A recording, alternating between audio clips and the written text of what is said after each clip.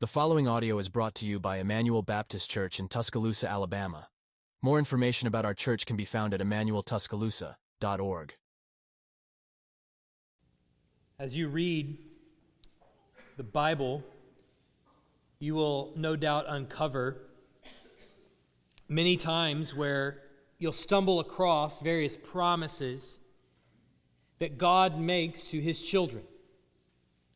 There are times where these promises are there for you in Scripture, and they're meant as an encouragement to you. And I would challenge you, as you read through the Bible in the morning time or in your devotion time or whenever that is that you're able to read, and you stumble across one of those promises that God is making to His children, you just underline those, commit those to memory, keep those in a separate document maybe that you consult time and again, that you just rehearse in your mind over and over. Some of them sound like this from Isaiah 41:10.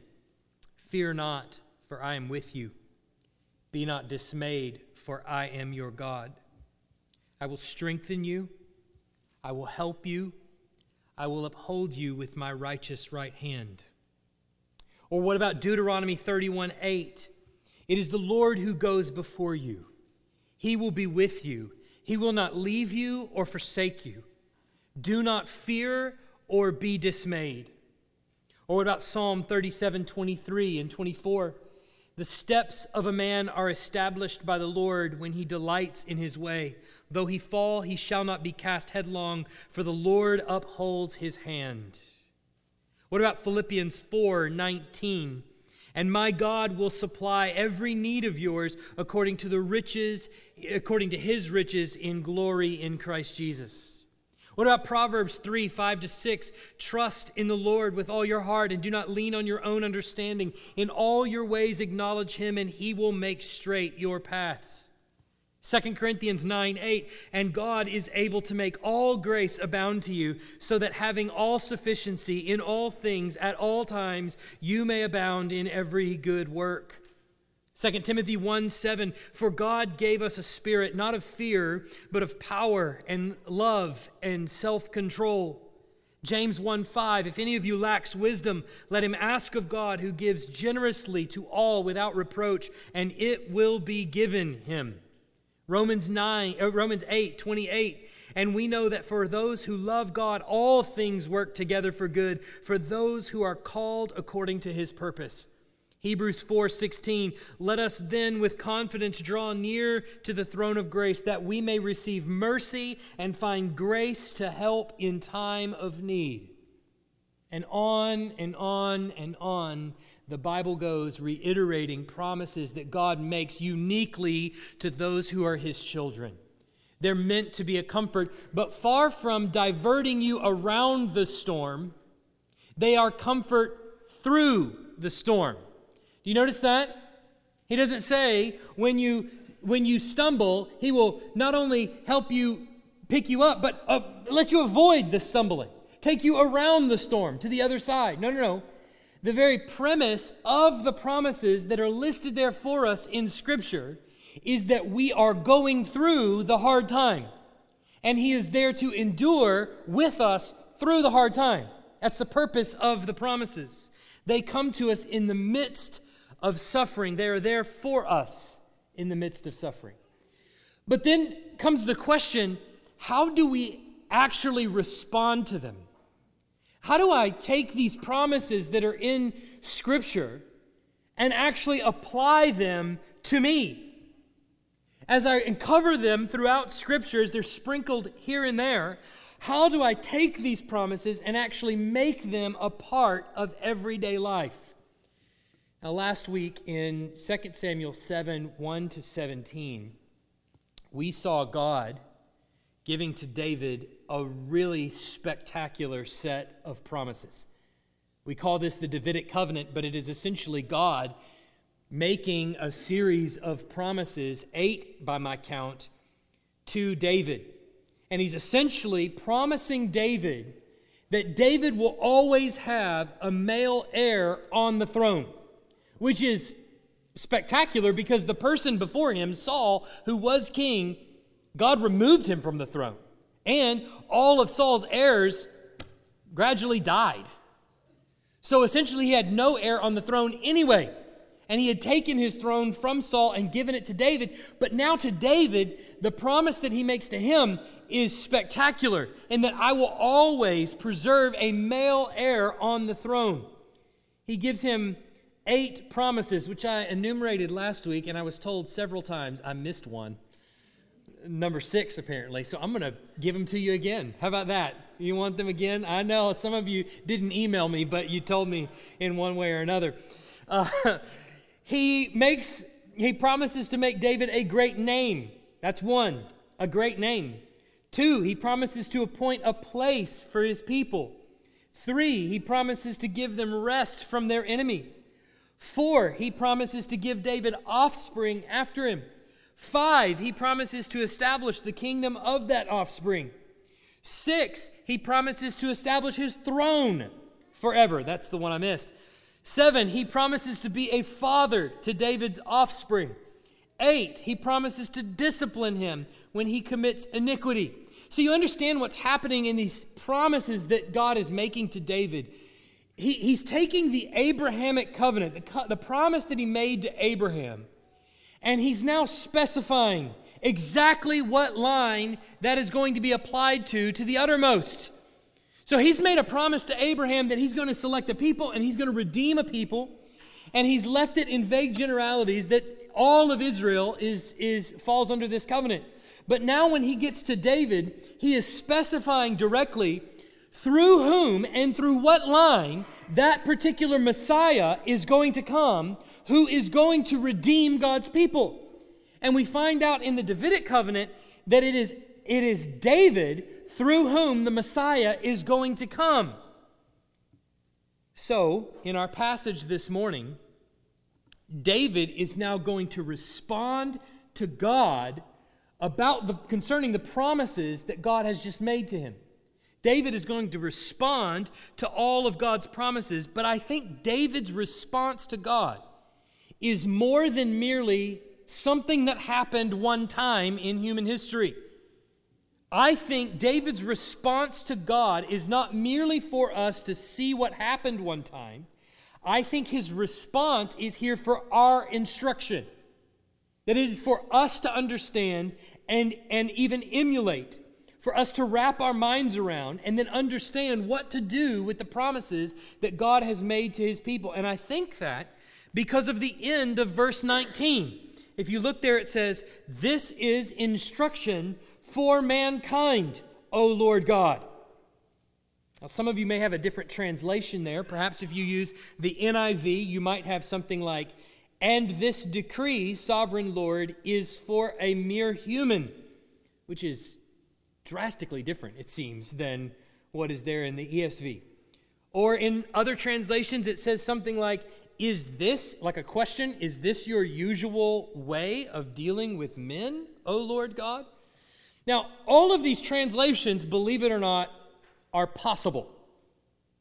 But I think the ESV has it right here. And the main reason that I think the ESV is right is because there's a parallel passage in 1 Chronicles 17. And it says this, 1 Chronicles 17:17. "And this was a small thing in your eyes, O God.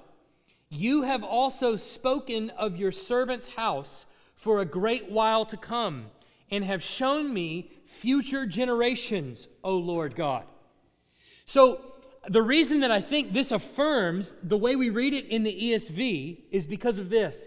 David is getting a glimpse by God of all the future generations to come. He is understanding that what God is promising him is his sovereign plan for all generations.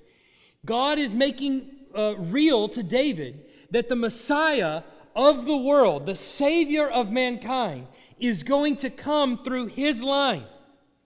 So then, what David is also realizing is that everyone who would fall under the reign of the Messiah is responsible for this promise. Everyone, this is instruction for everyone who would be impacted by the Savior to come from David's line. That is to say, everyone. So whether you, right now, consider yourself a servant of Jesus Christ, or whether you consider yourself not a follower of Jesus Christ, every single one of you have to pay attention to what has been said here to David. David is realizing, Lord, you have given me a peek into the future.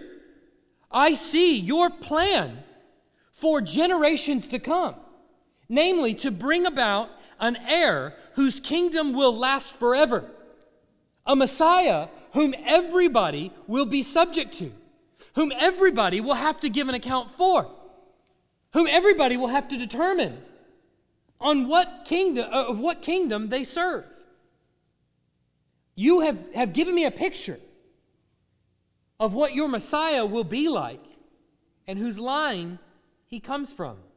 Of course, we know that Jesus is ultimately the one that God is thinking of when he makes this covenant with David. We saw that last week. So David understands that this covenant with him is instructive for all who would be saved by Jesus. Now, hopefully, you're beginning to see the connection here. As we saw last week, all the promises of God find their yes in Christ. This promise that God makes to David is instructive, David says, for all of mankind, because everyone is impacted by the ministry of the Messiah. Whether you sit there right now thinking you don't or not, doesn't matter. Everyone is impacted by the ministry of the Messiah. Every single person in this room is going to close their eyes in death one day and open their eyes standing before the throne of God, having to give an account of what they believe about Jesus. So we are still living under the promises of the Messiah. All of these promises that I read at the beginning and many more that are spread throughout Scripture, all of those promises find their yes in Christ. That means that when Jesus died and bought for himself a people, redeemed a people, he secured those promises for you. If you consider yourself to be a disciple of Jesus, a follower of Christ, Jesus has secured those promises for you. So when God says, "Fear not, I am with you, be not dismayed, for I am your God. I will strengthen you, I will help you, I will uphold you with my righteous right hand," he can do that because of the purchase that Christ made on the cross, where he shed his blood for you and purchased you as a member of his family. You understand? So all of those promises find their yes in Christ. He secured those promises for you. So then David responds to God in these promises, and his response is also informative for us for how we should respond to the promises as we encounter them in Scripture. So just if you're keeping score at home, we're already to Jesus. All right, normally it takes us a little while to apply it. We're already there. All right, this is part 2 of the sermon from last week. So the first way we respond to these promises is to humble ourselves before God.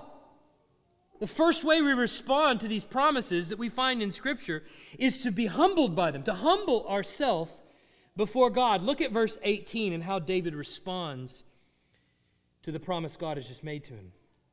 Then King David went in and sat before the Lord and said, "Who am I, O Lord God? And what is my house that you have brought me thus far?" The promises of God have taken a perverted turn in our culture.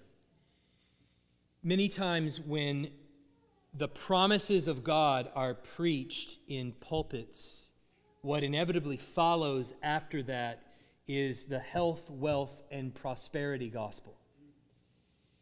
And the premise of that is this, that all of God's promises, they say, are primarily about this life, that they guarantee, second, they guarantee health, wealth, and prosperity for you now. And third, the quality of your faith secures these promises.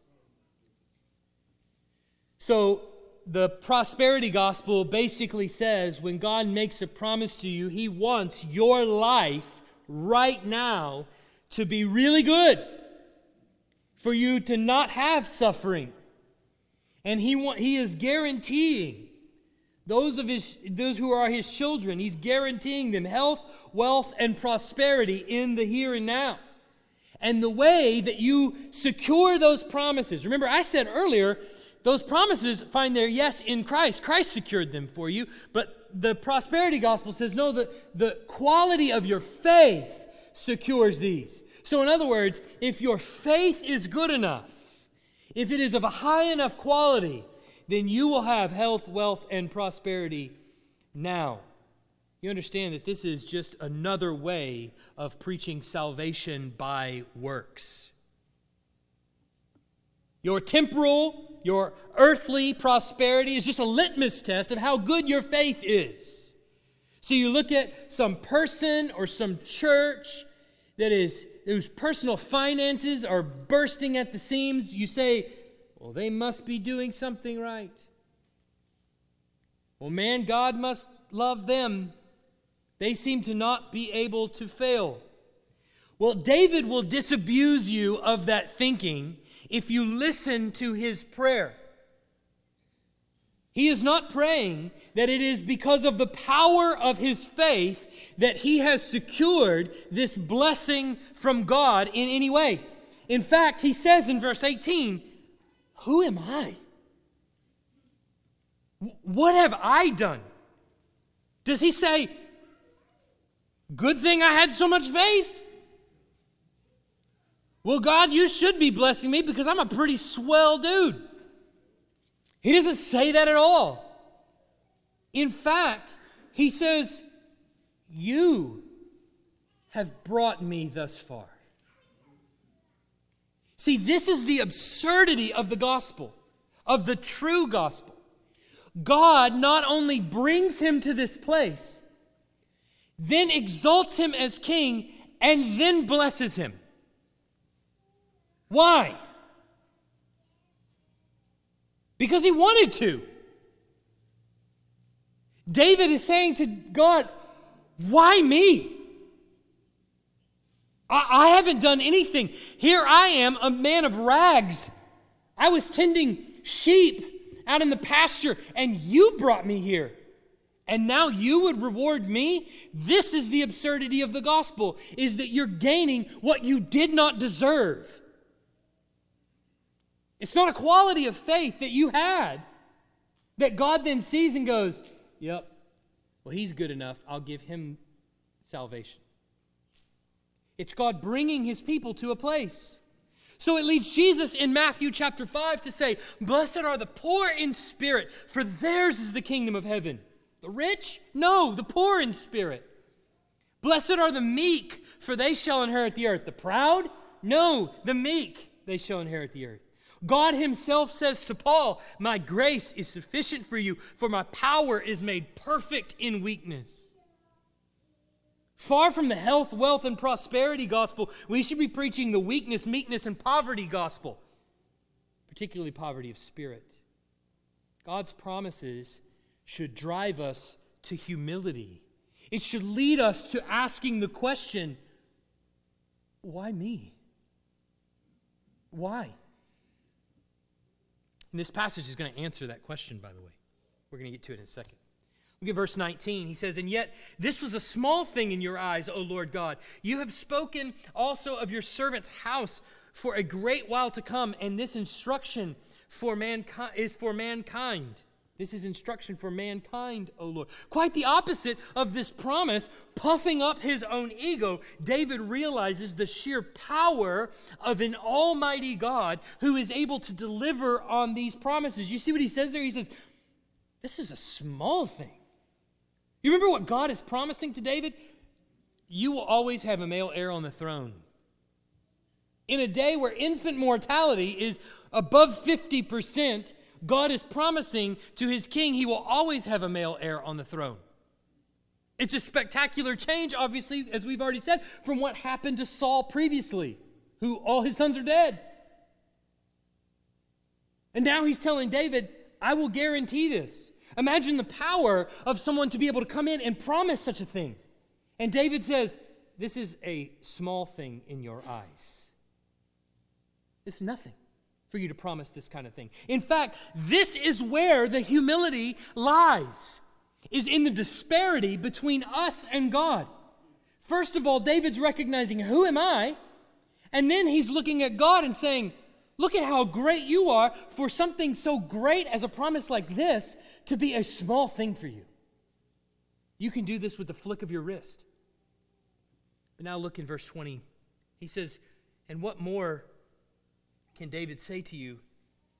For you know your servant, O Lord God, because of your promise, and according to your own heart, you have brought about this greatness to make your servant know it. He says there, he uses the phrase according to your heart, which means like your heart, your inclination, according to your disposition, according to your own desires, essentially. The reason for David being a recipient of God's graces to him is because of what? He says, because it was in your heart to do so. What's the reason for God looking at David and deciding to bless him in this way? David answers that question, because it was in your heart to do so. He doesn't credit his own faith or his own greatness or his own humility even, or his own fortitude or his own moral uprightness. He credits God's desires to bring it about. He's affirming what God has already said back in verse 8. If you look back there with me, he says this, thus says the Lord of hosts, I took you from the pasture, from following the sheep, that you should be prince over my people Israel. And I have been with you wherever you went, and have cut off all your enemies from before you. And I will make for you a great name, like the name of the great ones of the earth. He's agreeing, God, you brought me here. And it's simply because you wanted to do this that you did it. I think the best place for a Christian to be is right here where David is in this verse. I think this is the point of humility, to get to exactly this place when you realize that your inclusion in the family of God was not of your own doing. That you being here as a member of the body of Christ, that you being a part of God's family, was simply because God wanted to make you a part of his family. When that reality sets into your mind and when it sets into your heart that I did nothing for this, he just included me because he wanted to. When that reality sets in and when the ramifications really begin to bounce around your mind, it creates in your mind and in your heart this question, but why me? Have you ever had that feeling before where you've sat there, maybe you've experienced the forgiveness of sin on the other side, you've had a terrific downfall, and then you've turned to Christ and you've found in him a God who is more than willing to forgive. Or maybe it's been a host of other tragedies in your life, but one trial after another, you have found the promises of God to be true to you time and again. And have you ever gotten to that point on the other side of some great trial and you've thought to yourself, God, I have no idea why you've done this. I have no idea why you've included me. Why? And maybe you've asked that question of God, why? Why me? The answer that Scripture gives to that question is because God decided to. Do you look at yourself and go, is it because I was raised in the right family? Maybe it was because I was smarter than my friends. Maybe it was because I'm more humble than anybody else. No, the way the Scriptures answer that is because God wanted to. The reason that I think this is the right place for you to be in is because it places your inclusion in the family of God strictly within God's power and ability to do it. And that puts you and me in a position of more humility. Because we realize there's nothing that I did to be included in the family. It was God's doing. I suspect there are more than a few in this very room who have not gotten to the point where they are overwhelmed by the grace and mercy of God just yet. And maybe that's because you're running away from Christ. Maybe it's because you want nothing to do with Christ. Or maybe you really want to follow Jesus, but perhaps you just don't have a firm grasp on how it all works together yet. But I pray that one day, by God's grace, you get to this point where you begin to wrestle with your own adoption into God's family, where you really begin to wake up and you start to ask the question, God, why me? Why have you adopted me? And I don't mean in the way that the Sunday school answer is kind of there for you, and we always talk about it in Sunday school, yeah, by His grace and His mercy we're saved, and you just kind of say the same things over and over. I mean, so much so that it drives you to tears. Why me? Why have you forgiven me? Why have you included me in your family? Because it's life-changing when you realize that God set His affections on you because He wanted to. You didn't do anything to deserve it. Simply because He wanted to. There is no other reason. And what then will boggle your mind later on is when you realize you're included in God's family strictly by His grace and mercy, not because of anything that you did. Then you'll realize nothing you can ever do will change that. If He set His affections on you, He will not remove it. Why? Because He's faithful to His promises. So what then does it produce in David? And this is the real goal of humility right here. This is why this is the best place for you to be in that kind of humble position because of what it produces. Look at verse 22. Therefore you are great, O Lord God, for there is none like you, and there is no God beside you, according to all that we have heard with our ears. The reason that it's life-changing when you get to that question, why me? And then you realize God included me simply because He wanted to, is because it changes your worship. You can't come into fellowship with the body of Christ anymore and sing praises to His name, realizing that I'm included simply by His grace and mercy, and sing the same way you did before. It changes the way you think about songs. It changes the way you think about the text of the Bible, what it's doing for you. We just sang this song, How Deep the Father's Love for Us. And I'm going to go back through the words again. And I want you to hear these words. And I want you to think, why me? Because I think the songwriter is wrestling with that same question. And he's bringing the conclusion to you in this song. How deep the Father's love for us. How vast beyond all measure. That He would give His only Son to make a wretch His treasure. How great the pain of searing loss. The Father turns His face away. As wounds which mar the chosen one bring many sons to glory. Behold the man upon a cross, my sin upon His shoulders. Ashamed, I hear my mocking voice call out among the scoffers. It was my sin that held Him there until it was accomplished. His dying breath has brought me life. I know that it is finished. I will not boast in anything, no gifts, no power, no wisdom.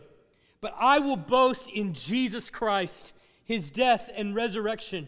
Why should I gain from His reward? I cannot give an answer. But this I know with all my heart. His wounds have paid my ransom. Why should I gain from his reward? The answer is because God said so. But this is why I want you to understand how this applies to you, is because David doesn't just apply this to him. He applies this to all the people who are redeemed people of God. Look at verse 23 and 24. And who is like your people, Israel, the one nation on the earth whom God went to redeem to be his people, making himself a name and doing for them great and awesome things by driving out before your people, whom you redeemed for yourself from Egypt, a nation and its gods.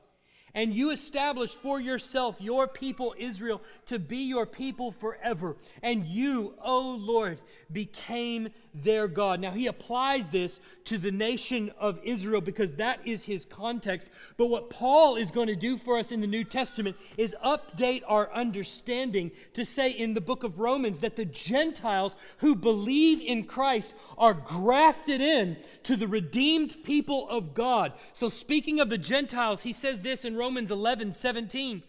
You, Gentiles, although a wild olive shoot, were grafted in among the others, and now share in the nourishing root of the olive tree. You stand fast through faith, so do not become proud, but fear. He's reiterating the same thing. You are included in the redeemed people of God, strictly by his grace. Don't make that a proud thing. It should lead to humility, to faith, to the fear of God. So if you are among the people of God, then he has chosen you out of his own kindness. And what that should produce in you is the utmost of humility. I have done nothing, but here I am. So we should humble ourselves before God because you understand that you're not better than anyone else. God has opened your eyes to his saving grace. He has confirmed his Savior, David's heir, as King and Sovereign Lord to you. So then what do you do as a response to God's promises? When you read those in the text of Scripture, when you see, fear not, for I am with you. Be not dismayed, for I am your God. I will strengthen you. I will help you. I will uphold you with my righteous right hand. What should it do but lead your mind to what God has done for you in Christ and be utterly humbled before him? And then, Christian, pray for his will to be done. Here are the promises. Here are promises aplenty in Scripture. You have them all over. What do you do after you humble yourself before God? You pray and pray and pray for his will to be done. His will includes these promises. Pray that they would be done. This is exactly what David does. Look at verse 25. And now, O Lord, confirm forever the word that you have spoken concerning your servant and concerning his house, and do as you have spoken. When David says confirm forever, what he means is, Lord, keep your promise. David is praying that God's will would be done. Here's the promises that you have made. Now I pray that you would do your will. Now, we just said that God keeps his promises. We know that that's true. Why would David then have to turn to God and say, keep your promises? I would submit that Christians on the whole have little understanding for prayer. That includes me too, maybe. That we often find ourselves going, well, why do we pray? I mean, here is a sovereign God who knows all. Jesus even tells us to ask for the things that we need, but then he says, but God knows what you need. We're told to pray, and then Paul says, we don't know what to pray for as we ought. The Spirit intercedes for us with groanings too deep for words. God knows what is the mind of the Spirit. So essentially, the Spirit is interceding for us, praying for what we should be praying for. God is acknowledging the prayer that the Spirit is praying, that we should be praying, and he does what the Spirit prays. So don't you have to ask every once in a while, like, why? Well, why do we pray then? He already knows then just say, do it. I'm good with it. Well, there's many things that we could say about prayer, and I won't get into all of them. But one thing that we do know for sure, prayer is about changing us. We often change the meaning of prayer or dilute the meaning of prayer in one of two ways. Perhaps one is we think, well, maybe I can change God's mind in this. God has set his mind on something, and I'm going to pray, and I'm going to change what God has set. That's absurd. Or maybe I think I might be able to inform him of something that he doesn't know. I need this, and God, unless I ask, you won't know that I need that. Well, even Scripture will tell you that's foolish. One, it changes us. 1 Peter 5:7 says, casting all your anxieties on him because he cares for you. And I think one way Peter has of doing that or suggests of doing that is prayer. It's a relief to our anxiety. Why? Because we're in the midst of the valley. And we're looking at the promises of God and we're saying, Lord, confirm these promises to us. Uphold us with your righteous right hand. And this very act of praying to God in the midst of these difficulties, praying these promises that he has made to us, relieves the burden of anxiety from us. So Peter says, pray, ask. But second, and this is harder to wrap your mind around, are you ready for this? It's fuel for God's judgment on the earth. Prayer is fuel for God's judgment on the earth. And I don't just mean judgment in wrath. I mean his action, his righteous action on the earth. I want you to hold two passages in mind, both of which occur in Revelation. I want you to listen to this. Revelation 5:8. They're going to appear on the screen behind me. And when he had taken the scroll, the 4 living creatures and the 24 elders fell down before the Lamb, each holding a harp and golden bowls full of incense, which are the prayers of the saints. First picture there in Revelation 5:8 is a bowl, and it's filled with incense, which John says are the prayers of the saints. Okay, I want you to notice what happens to this incense and this censer. Revelation 8:3-5. This is just 3 chapters later. Another angel came and stood at the altar with a golden censer, and he was given much incense to offer with the prayers of all the saints on the golden altar before the throne. And the smoke of the incense with the prayers of the saints rose before God from the hand of the angel. Then the angel took the censer and filled it with fire from the altar and threw it onto the earth. And there were peals of thunder, rumblings, flashes of lightning, and an earthquake. The prayers of the saints, actually one passage that I didn't read was in chapter 6, where the prayers of the martyrs, those slain for their testimony of Christ under the altar, are crying out, "How long, O Lord?" in prayer, "How long, O Lord, before you avenge our blood on the earth?" And chapter 8, we see the answer to that. He takes all the prayers of the saints that form the fuel of his judgment and throw it onto the earth. It's a terrifying picture of God's judgment coming to humanity, and it is fueled by the prayers of the saints. See, your prayer is not informing him of something that he didn't already know. How do you know that? He wrote a book 2,000 years ago that tells you how humanity is going to end. Are you going to inform him of something that he didn't know? Really? It's preposterous. Your prayer's not changing his mind. Are you going to present to him some sort of conclusion that he hadn't considered before? That he thinks might actually be a better option? You know, now that you say that, I hadn't thought about it that way. I'm a pretty bright guy. It's preposterous. Your prayer provides the evidence that his judgment is just. Your prayer provides the fuel for his fire. David is here praying, "Go, God, go. You've made this promise, now do it."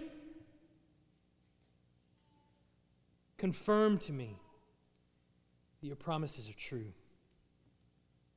Then look at what he says in verse 26. And your name will be magnified forever, saying, the Lord of hosts is God over Israel, and the house of your servant David will be established before you. The promises that God makes to his people are for our good and for his glory. In other words, what David is saying here is he actually takes great pleasure in being your God and being your Savior and being the King of his people. And he wants the salvation that you have in Christ to be for your joy. What does he say? What's the result of all this? Your name will be magnified forever. What will it produce in the hearts of his people? That he saves you. That he's true to his promises. What will be produced in your heart when you come through that season of trial? As you stand here in this room and you sing praises, what will be the result of those praises? But that they will be genuine. Yes. Have you ever been on the other side of trial? The cancer diagnosis was then overturned. God spared your life, and you come in here and you sing that first hymn, It Is Well With My Soul. Or maybe there has been a cancer diagnosis, and you come in here and you see It Is Well up on the screen, and you sing, when peace like a river attendeth my way, when sorrows like sea billows roll, whatever my lot, you have taught me to say, it is well with my soul. That song takes on a whole new meaning on the other side of trial, does it not? What does the suffering of his people produce when God is faithful to his promises?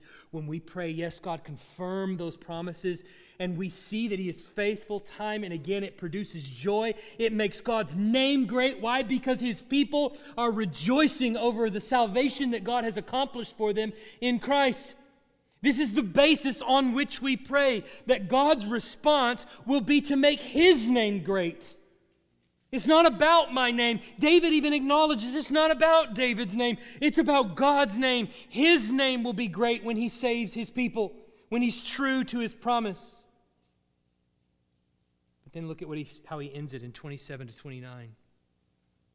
For you, O Lord of hosts, the God of Israel, have made this revelation to your servant, saying, I will build you a house. Therefore your servant has found courage to pray this prayer to you.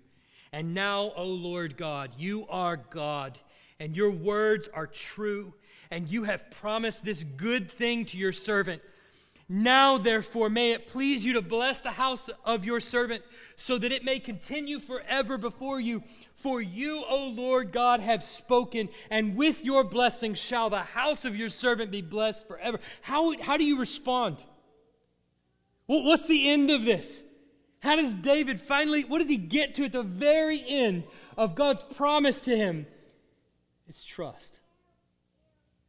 At the end of all this, it is trust. I trust that your words are true. If they weren't, I wouldn't be able to come to you right now. If they weren't, you wouldn't allow me in your presence. I couldn't ask. If I couldn't believe that he actually loved me, how could I possibly approach his throne?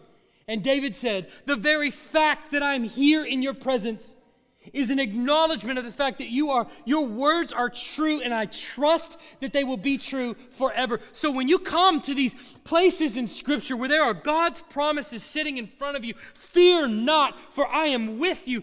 Be not dismayed, for I am your God. I will strengthen you. I will help you. I will uphold you with my righteous right hand. And you look down at that doctor's report, or you look at your lost job, or you look at your kids run off, or you look at whatever you have in front of you, and you see all these many trials before you. What are you left with? Trust.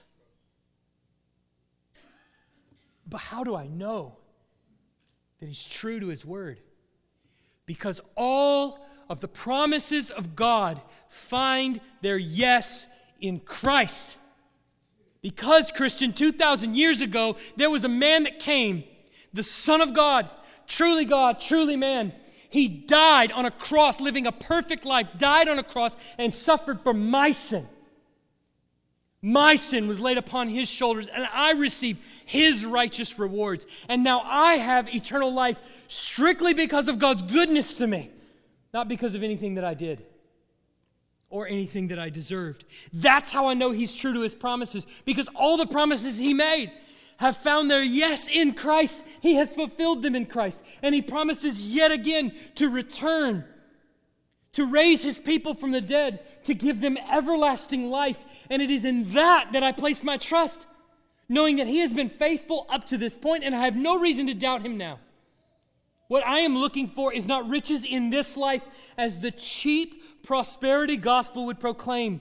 It's not promising too much, it's promising far too little. What awaits for us is an eternal reward that is based on the works of Christ, not on my faith or my humility or my goodness or my uprightness or anything that I have done, but solely on the merits of Christ alone. And because of that, we can have eternal life.